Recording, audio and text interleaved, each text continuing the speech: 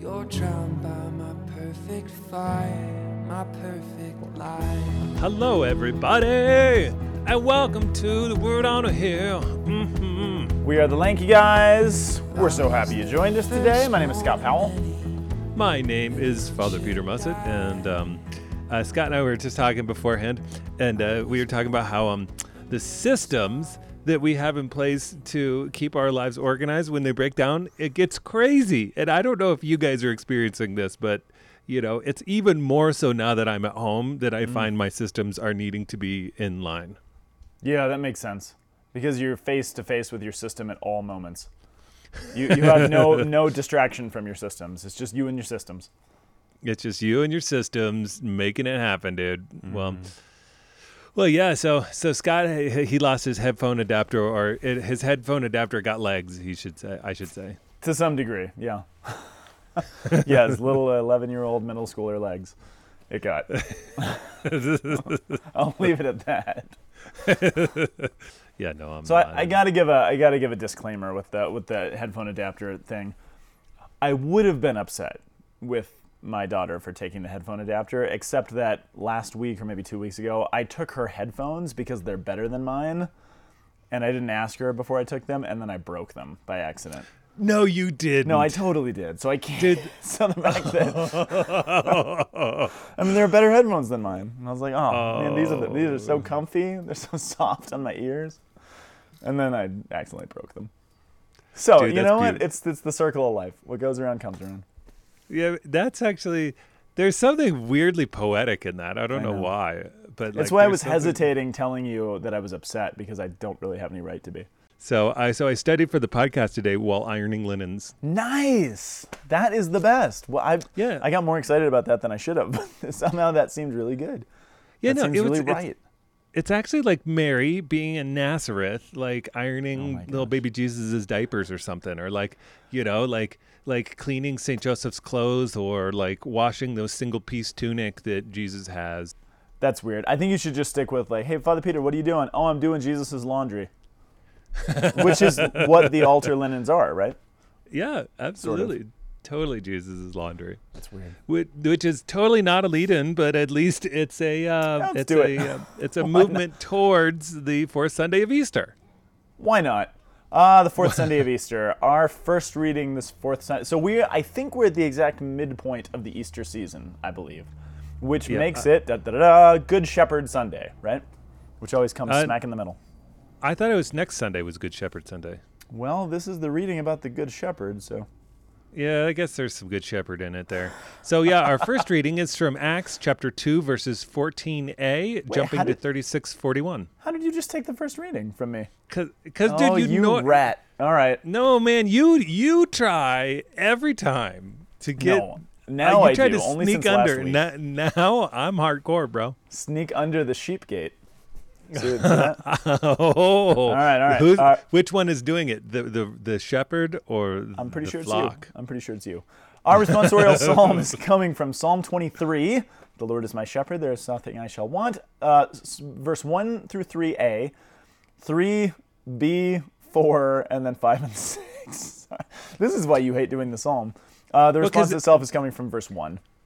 Well, because all mine says is Psalm 23, verses 1 through 6. So it's like, so I'm like, there's no strophification or something. I have the strophification on mine, and it's confusing. Yep. Our second reading is from 1 Peter. That's not confusing at all. No. Second reading, 1 Peter. Ha ha. Ha. Oh, I get it. I thought it was because you're Peter somehow. I didn't know where you were going. 1 Peter chapter 2, verses 20b to 25. Alrighty, ready. Our gospel is from John chapter 10, verses 1 through 10. Which is almost a palindrome, but not really. It would is have to be, not a palindrome, no. It would have to be verses 10, chapter verses 1 to 01, and that just doesn't work. Which, of course, it is not. The reason why I want it to be is because then it'd be chiastic, and then everybody would have more fun. It is fun. Chiasms are fun. Acts. Acts chapter 2. So we've been... this is weird liturgically because last week we got... the liturgy is just weirdly filling in all of the gaps of this strange framework of the Pentecost homily speech that Peter's been giving. So we're just getting different chunks of it every week, always with usually the same like opener, and then we jump to a different part of the speech itself, which is right, because we always get the chapter 2 verse 14, the first line. Then Peter stood up and said, and then it always changes what he said. It doesn't change what he said, but we get different chunks of it, which is fine. So we're getting we're getting the end of it this time. So the church is sort of presuming we've heard the rest of it, that we heard the speech that he gave last week, which talked about, what did he do? Oh, last week was he was kind of giving commentary on that psalm about David and the promises that were made to David, and how the promises God made to David for this everlasting kingdom are actually go beyond David, who eventually died and corrupted and everything else, and it was really about Jesus. So he was giving this huge speech, and then we got to get the tail end of it this time. So again, we have, once again, I think for the third time, Peter stood up with the 11, the other apostles. He raised his voice and he proclaimed, and then we jump like 30 verses, right?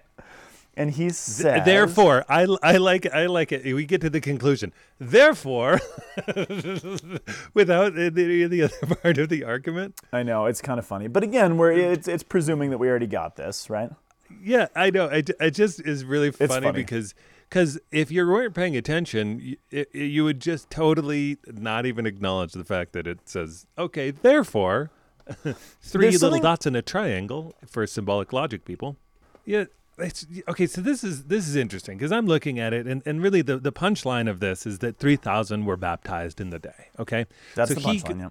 He goes and he says all of these beautiful things about the apocalypsis and about, there was this beautiful apocalyptic language, and also like hear what we, okay, what is the action that we're supposed to take? Yeah, what we already got. And then here he's like, okay, he says, God is Lord and Messiah, and this Jesus you crucified. And now they were cut to the heart, and they said, what are we going to do? Yeah. Actually, in the Greek, it literally says, show us, which I kind of like. There's something really powerful about that line.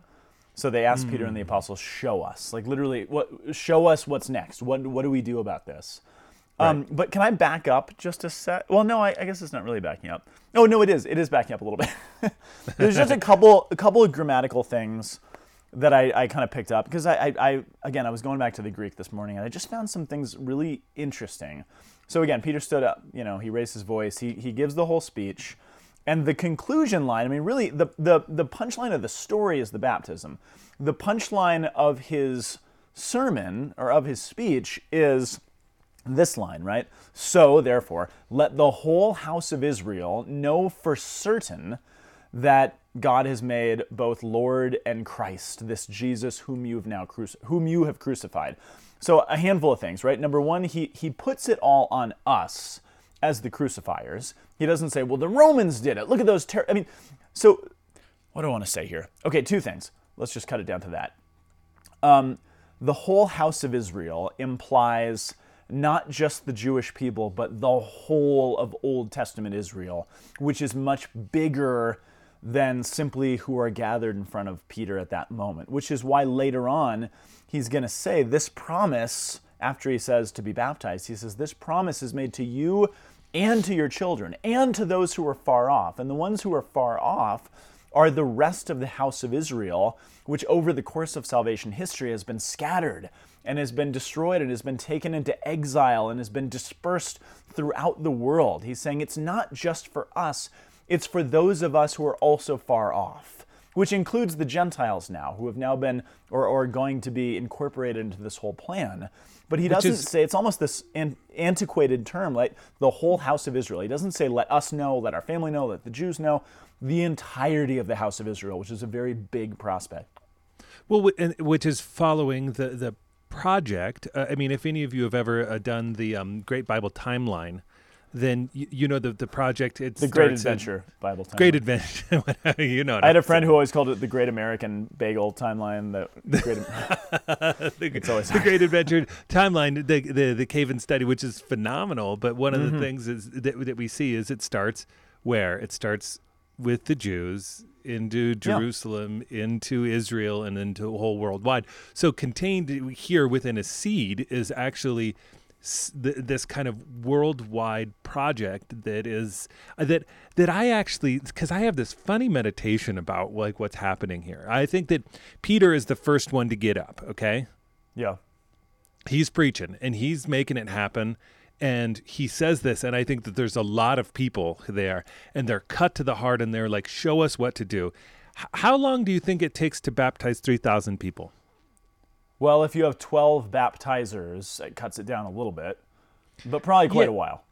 Right. And so I actually think that they took turns afterwards just preaching to try to to give explanation. I'm wondering if Peter actually gave this speech a few times.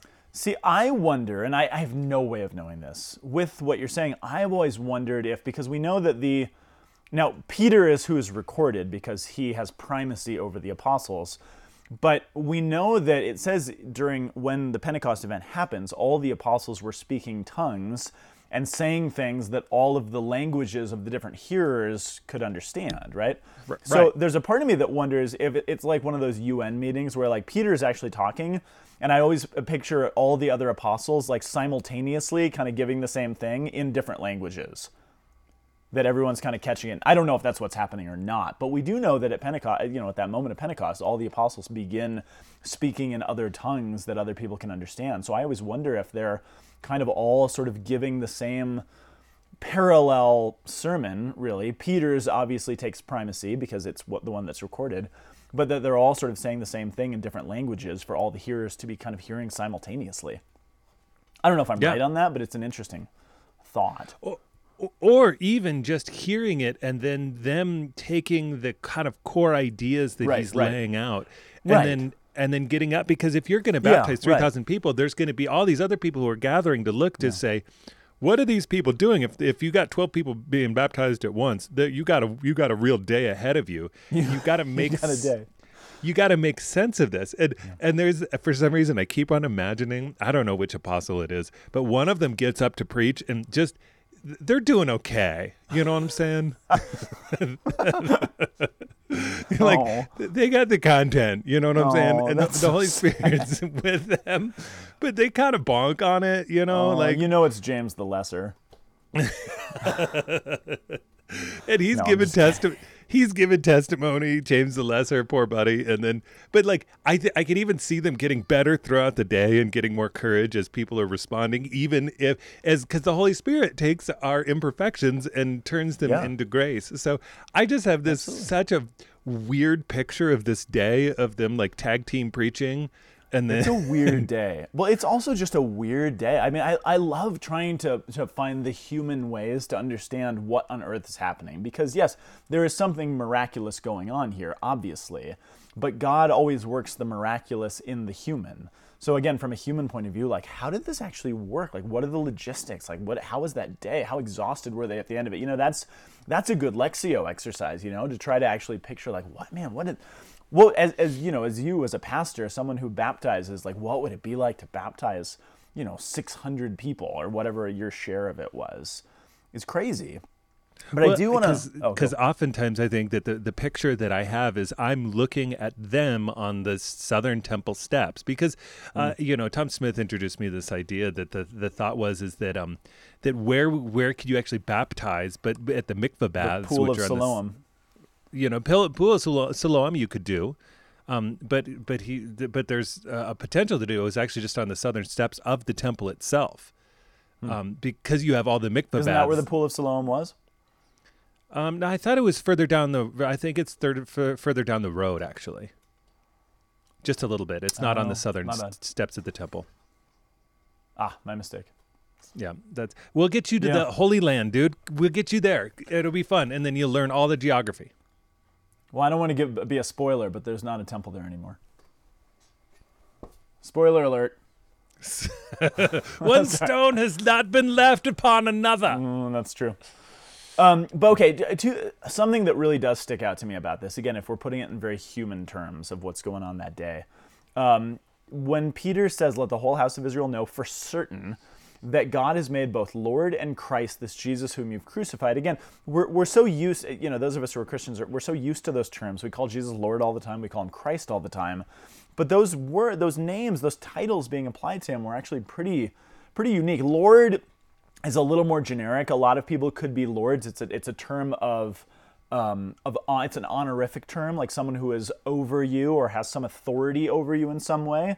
But Christos, Messiah in Hebrew, Messiah, is pretty unmistakable. That's a political term. Lord is a very honorific term, and Peter tends to unite that with the divinity of Jesus. But Christ is a political term, which means he is the emperor, he is the king, he is the one who's been anointed. And he says, you know this with certitude. This Jesus who you've crucified, he is the true emperor of the world, and he is the Lord to whom we give everything. And it says, when they heard this, they were, now cut to the heart is what you're going to hear in Mass, stunned. There's lots of different translations, and I was looking up the term, which is katanisomai. And katanisomai, if you try to kind of dig out katanisomai in the Septuagint, the way it sort of appears in the Old Testament Greek, that word can mean anything from the emotion of anger to being struck silent, to being stung, to being humbled, to being sorrowful or remorseful, to being angry, to being excited. It is katanisomai. I was really fascinated kind of digging through it because it's a really broad term, but I think the reason that Luke chooses to use that word is that he's trying to show how deeply the emotional response to conversion actually is. If we really give ourselves to Jesus, then yeah, there's going to be moments of anger, there's going to be moments of fear, there's going to be moments of awe, there's going to be moments of excitement, maybe remorse or grief over something we've left behind or lost because we're following this new path. And I love that word actually captures all of these crazy emotions that the people are actually feeling that day, which is what leads them to be like, show us. Like, this is too much. This is overwhelming. So now what? What do we do? And what Peter says, yes, he says be baptized, but before he says baptized, he says repent, which, again, we know the word repent. It's metanoio in Greek, which we always think of as a spiritual term, right? For most of us, repentance is a theological term, but in its original meaning, metanoia it wasn't a spiritual thing. It was a physical. It was a directional thing. So literally, he says, turn around or change your mind. And I'm struck by if you kind of put this together, if you're putting it in the context of someone who's hearing all this stuff for the first time, and he's just made the argument that Jesus is Lord over us and he is the true emperor and king of the world, then their only response is, so change your minds. Well, change your minds from what? Turn around from what? What do you mean? He's not saying just repent of your sin. I mean, that's obviously a part of it. But the whole message of the gospel is there are a whole lot of people and powers and figures who are vying for our honor or our giving ourselves to, for us bowing down to worship or follow or let lead us. And all of the people, the tons of people who are gathered there at Pentecost are all of probably different political schools of thought of the Jewish people who are like, well, we want freedom from our oppressors. We want freedom from Rome. And here's this political leader or that would-be Messiah or that would-be prophet who is promising all of these things. And maybe I'll follow that guy. Or maybe I'm going to team up with the Pharisees. Or maybe Herod's the one we should kind of be following. Or maybe it's, one of these revolutionary messiahs. We're going to follow and kind of see where those people lead. And Paul's like, no, change your minds right now. All of the people that you want to follow, all of the schools of thought, the political strains, all of the things that you think are going to free you, change your mind here and now, because Jesus and Jesus alone is all of the things that you're looking for. So change your mind and be baptized to seal the deal. Which right. I was just kind of thinking about what he's actually saying to them and what people are actually hearing. Because I think we hear this in a very much a modern day theological 2,000 years of hindsight sort of way, without respect to exactly what they're hearing at that moment. What are we supposed to change our minds from? And it's the same thing for us. Yes, we're all called to repent of our sins, but we're also called to change our minds from all the things that demand our attention, all the things that we want to fear and have anxiety over or give our allegiance to. Peter's saying, no, give all of those things to Jesus and to Jesus alone. Change your mind on all that. I don't know, the translation of change your mind, I don't know, for some reason really stuck out to me this morning. Yeah, metanoia. I mean, it's not even just reconsider, repent, rethink. It's actually have Turn your around. actions coordinated with what you live in integrity again. Like, let what you are experiencing be a source of action for you, which is sometimes that's actually a hard thing for us in an age of radical information saturation. Is that what's happening is that I mean, how many articles did you read this morning about the news? I don't know if you read the news in the morning. I know I do. And so I've thought about a lot of things, Artie, just as I've started my day, and I'm like, oh wow, did any of this change me? Do I, it's almost like in an age where we talk about like fake news. You say fake news, it says basically information is dismissible if it doesn't actually fit within a narrative, and we've got to try to protect from that so that we get real information that actually transforms. I think that that's what people mean by things like that in a moment now. Which is like, okay, so really reconsider your life. I like the fact that they were cut, the word that we were talking about, the katanugasayan, or however you say it. Katanisomai. Gnesen. Katigen. Yeah, so nisomai, you're giving roots. That's slightly different from that. But the... well, it's just conjugated in the text, but yeah. Yeah, which is... also, a translation for that is stupefy, just to let you know. They were stupefied. Stupefied. I like that. Stupefy. So I just think about awesome. that. Stupefaction leads to metanoia. So Stupefaction leads to metanoia. I like that. it's like. So, and to answer your question, I read the headlines on AP, and then I watched an episode of Daniel Tiger's Neighborhood about sharing. That's been my media intake today. So it balanced itself out pretty well. Nice. I watched I watched an episode of Wintergarten Wednesdays, which is a guy making this gigantic marble machine that plays music that he can program into on YouTube, and it's totally awesome. And then I read a bunch of stuff about everybody like being mad at each other. So. Which is which is what we call news nowadays, I think, is what we call that. Hey, everybody's mad at each other, and they don't think that they're doing the right thing, so that they're exerting their will as strongly as they possibly can. And here's why you should be mad too. Right, and then you outraged, and then you go watch people make marble machines. That's what you do. I think more of us ought to do that. And then you go study the scriptures, and then you say, then you realize that you need a Psalm 23, that you need a shepherd, because you do. Because honestly, like, I don't know if any of you have ever made an attempt to try to actually transform your life, to do metanoia, and to actually have your actions coordinate with what your thoughts really are. But it's particularly difficult. Yeah, it is. Yeah, I'm trying to segue into the psalm with that line, but you just kind of, that's a good standalone line that you just said. Yeah. Well, but okay, I say that again though, because maybe there is something here, because it's also what you just said. So the definition that you're giving of metanoia to what is it? To integrate your thoughts with your actions. Let your actions. So if we're reason. So if we have both reason and will, then it's allowing your will to be in integrity with your reason. So to follow what you actually think. Okay. So if that's true, and I think that it is, if any of you have tried to live the spiritual life for any period of time, you quickly learn how absurdly hard that actually is to do. I mean, it's one thing to say it. And then 5 minutes later, I mean, we're getting disintegrated again. I mean, that's just the nature of the spiritual life, that is so hard. And so where the responsorial psalm comes in is that, well, we actually have been given the gift of a shepherd to shepherd us toward those things. So again, there's the mental aspect of metanoia, but in its most original formulation in the Greek language, it was just a directional word. It literally is it's a geographic word, so it means to turn from one direction to another direction. And obviously that then later brings along with it the mental integration of the mind with the will.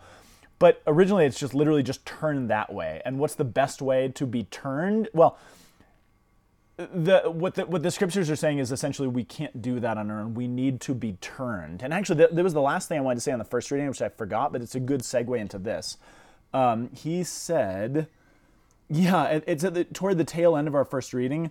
It says, he testified with many other arguments and was exhorting them, save yourself from this corrupt generation, which is a really lousy translation of that line. He says in the Greek, and the reason this is so important, he says, be saved, or literally allow yourselves to be saved from this corrupt generation. It's very much in the passive tense in Greek. Peter doesn't stand up and say, all right, now everybody go out and save yourselves, which I think is a strange translation of that line. He says, repent, be baptized, and let yourself be saved. Well, this is the thing, is that the word is he solemnly urged, diamartario. So through martario. So it's through martyrdom. So I mean, in a totally horrible translation, so it's saying, solemnly urge, I am a living witness of all of this. Be saved from this crooked generation. Because I am one of you and that. And I'm going to use all of my logic and will to be able to urge you that this is the time. This is everything for me, everybody. But again, I think you could almost translate that differently. And again, I'm taking advantage of it. But he exhorted them as a witness to let yourselves be shepherded. In other words, away from this corrupt generation. This is, I think, the most explicit connection point, is what he's saying is, if you believe all this, if you're actually trying to integrate your mind and your will, if you're trying to turn from these things, give your allegiance to where it belongs, then allow yourself to be shepherded away from this corrupt generation and to the good shepherd, which almost raises this question that then the responsorial psalm answers. Oh, well, the Lord is my shepherd. Therefore, there is nothing I shall want. I can allow myself, not strictly by the pulling up of my bootstraps, but I can allow myself, I can say yes to the good shepherd integrating my mind with my will and actually allowing me to be the person that I want to be. But the only way to do that is through being shepherded. And I think that is sort of the capstone of what Paul is saying there. Which is, again, why it's a good segue into the responsorial psalm. And that's why the responsorial psalm says, there's nothing I need to want. I don't have to be stressed. In other words, I mean, you could also say that in a different way of just saying, there's nothing I need to be anxious about. Because that's what, really the heart of the matter is. I've been reflecting on my own life and all of my own anxieties and fears. And I've been trying to convince myself that every time I get anxious, which is all the time, and you know me, Father Peter, I'm the most anxious person ever. But all of my anxiety, in some subtle way, is not allowing myself to believe that God is actually in control of all of these things. That God is bigger than governments, that God is bigger than pandemics, that he's actually got all of these things in his control. And, he might lead us to places that are dark and kind of dangerous, and it could be a little bit difficult, but he actually is in control. So if the Lord really is our shepherd, and our shepherd king, really, which is what Psalm 23 is about, then there's nothing we need to want, and there's nothing we need to be anxious about, and there's nothing we really need to fear. Because wanting, for me, is wanting to be out of anxiety, wanting to not be afraid, wanting to know exactly what's going to happen tomorrow, wanting to know what the next step is and what I need to do, to figure this thing out. But if we're allowing ourselves in a very passive way, but it's a very courageous act to let yourself be passively shepherded. So it does take a lot of us, and it takes all of Jesus to actually allow that to happen. Does that make any sense? Is that too abstract? No, it makes sense. My experience has been I've been watching Lost. I've been rewatching Lost, nice. And funny enough, last night Charlie and Mr. Echo actually recited the Psalm 23. As they had this like really, really intense moment which I won't spoil if you've never actually watched the show. But it was beautiful because it's like that. It's like saying like, no, I'm actually going to recognize that things are out of my control, and it was actually really it was a moment of recognition in the show about the shepherding of God, and it's funny because after that, how tempting it was for them to get caught in the narrative as we all are, to think that, okay, now I'm with God, and so everything's just pure, and I can just do anything. Versus saying, no, this is actually a perpetual state of surrender. I surrender myself. He's the one who's going to guide me.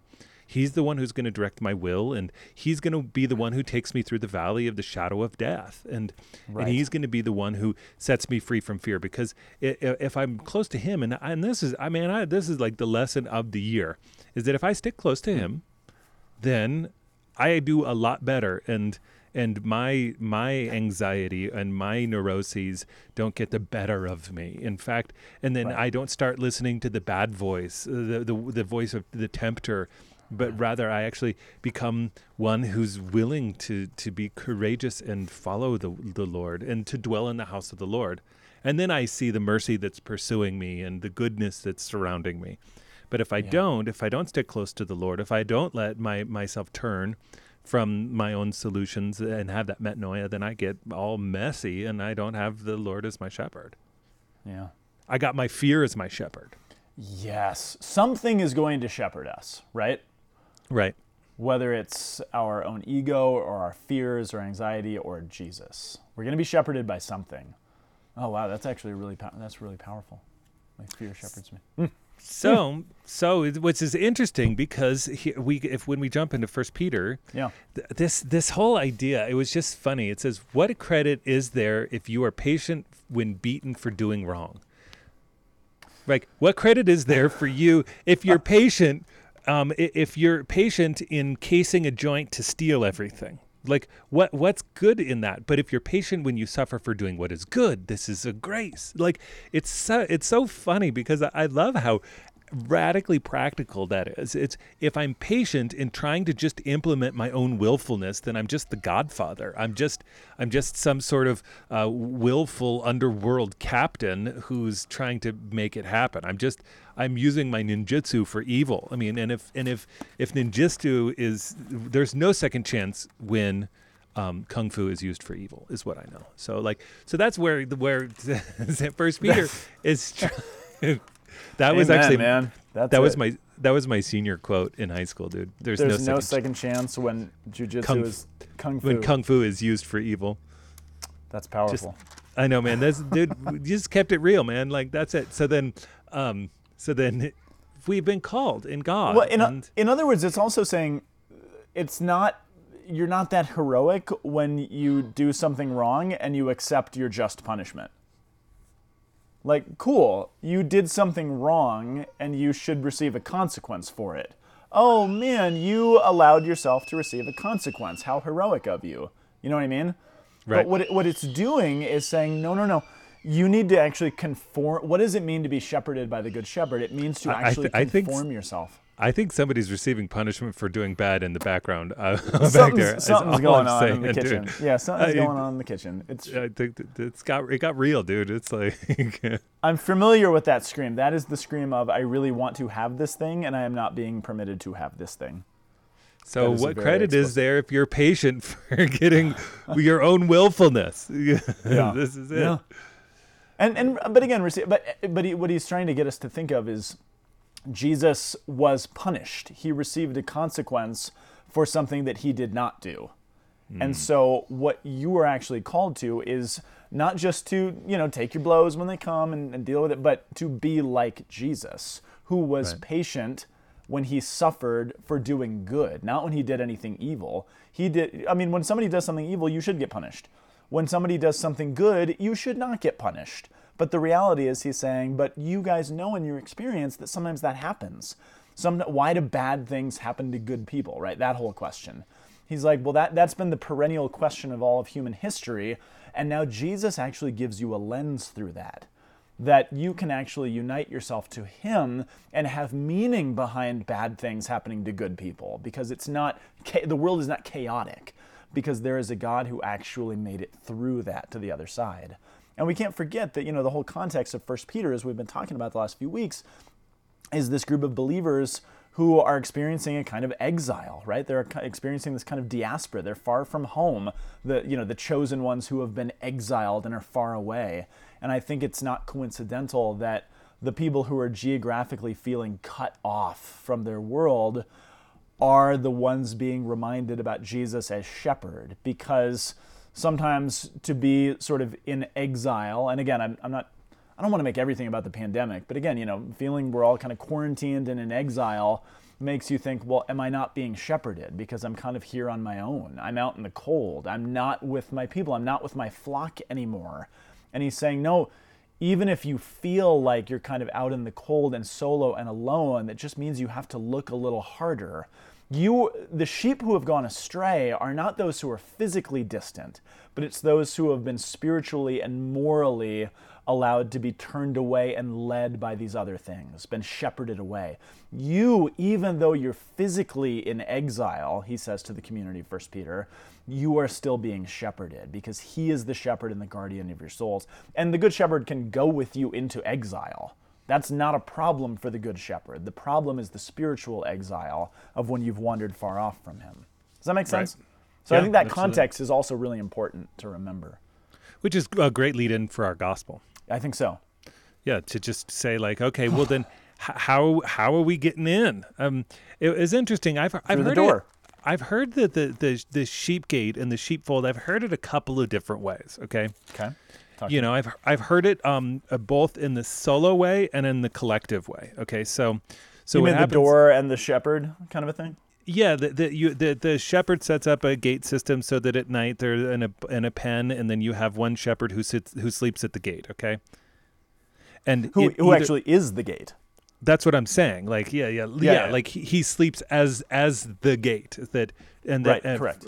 For the sheep to not get out, but also for nobody else to get in. And I've heard it as the shepherd is his own flock, right? He has one flock and he's just doing it, and he's doing it solo. I've also heard it as the gatekeeper, as the guardian of many people's flocks, so that they can all go home and sleep. Oh, that's interesting. I'm actually not familiar with that one. Yeah. So what happens is that you got the sheep gate, and what does he do? He lets the other shepherds in, and then they say, "Hey, sheepy, sheepy," and then they hear his voice, and then they fall. They, like a dog who recognizes his master's voice, comes out of and he lets them out with his sheep because they recognize his voice and follow him. Interesting. And so then he does that with anything, that. and then if anybody wants to get if he doesn't recognize, so there's two problems. So the first problem is that if he doesn't let them in, then they're thieves. Okay, which tells me that that's a pretty big sheep gate system. You know what I'm saying? Like if somebody can jump the fence and do it, it's not like a little tiny thing. It's not like a little house. Yeah. Right. Right. So you either have people going, or they don't go through so if they don't go through the gate, or they don't recognize the voice. So there's two problems. So you could say, oh yeah, here comes the shepherd. He's a normal shepherd, but he says, hey, come here, sheepy, sheepy, and they don't listen to him. Then they're not going to actually leave the pen, leave captivity, and go out. And so you have two ways. So I can see it either particular way. Okay. So I want to translate that. I think they're both reasonable, and I think they're both right. But I want to translate it now into the symbolism of the scene, because there's the reality of shepherds and sheep and kind of how that looks in the shepherding world, right? But then there's the reality. So there are, if you put it in a societal sense, right? Where is Jesus, right? I think we're finishing the discourse on the Feast of Tabernacles, and we're about to jump into the part of John's Gospel where he talks about the Feast of Hanukkah, the dedication of the temple, which all of John's major events are sort of shaped around different feasts and festivals that are happening in the Jewish liturgical year. So we're finishing the long cycle on the Feast of Tabernacles, which is when you have the lights lit up and the temple is the city on a hill that is lit and all these different things. But I'm struck by the line, and I think, it's right after what we have. When Jesus says, I am the good shepherd. The article is really specific, because I think when Jesus says, it's in verse 14, I am the good shepherd, it implies that there are others who are not good shepherds. So there's two things kind of going on, right? There's the thieves and the robbers who are trying to get into the pen. But what Jesus is going to kind of go on to say is that they're not just thieves and robbers. They're actually people who are claiming to be shepherds, but are not good shepherds, or are not the shepherds.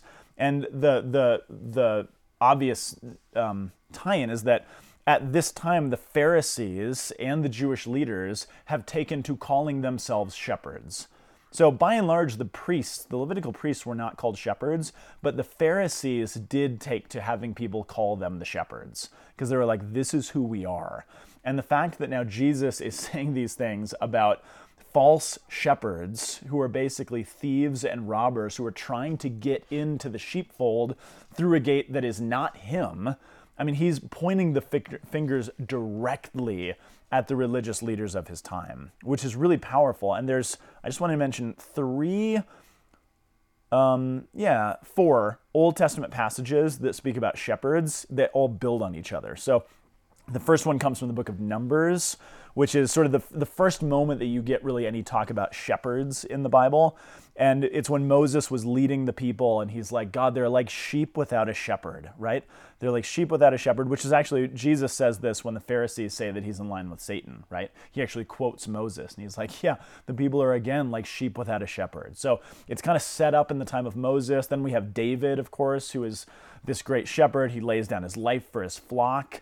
But then I think the most important one is these prophecies that come in Ezekiel chapter 34. And Ezekiel was writing, right around the time of the first exile. But do you remember this, Father Peter? In Ezekiel 34, he basically says, look, the shepherds have failed. The shepherds that I've established in front of my people, these religious leaders, they failed. And the sheep actually became food for the wild beasts. And they allowed wolves and wild animals to come in and eat my people. And that actually then goes on later on in Ezekiel to say, actually, then the shepherds themselves started eating their own sheep, which is this really kind of brutal image that Ezekiel gives. And so God says, it's in chapter 34 of Ezekiel, therefore I am against the shepherds. I am pit myself in opposition to the shepherds. And he says in chapter 34, verse 15 of Ezekiel, I myself will become the shepherd. My shepherds have failed. They let my people get destroyed. They actually turned against their own flocks and started eating them. So I'm going to pit myself against those shepherds, and I myself will come and do it myself. I will become the shepherd.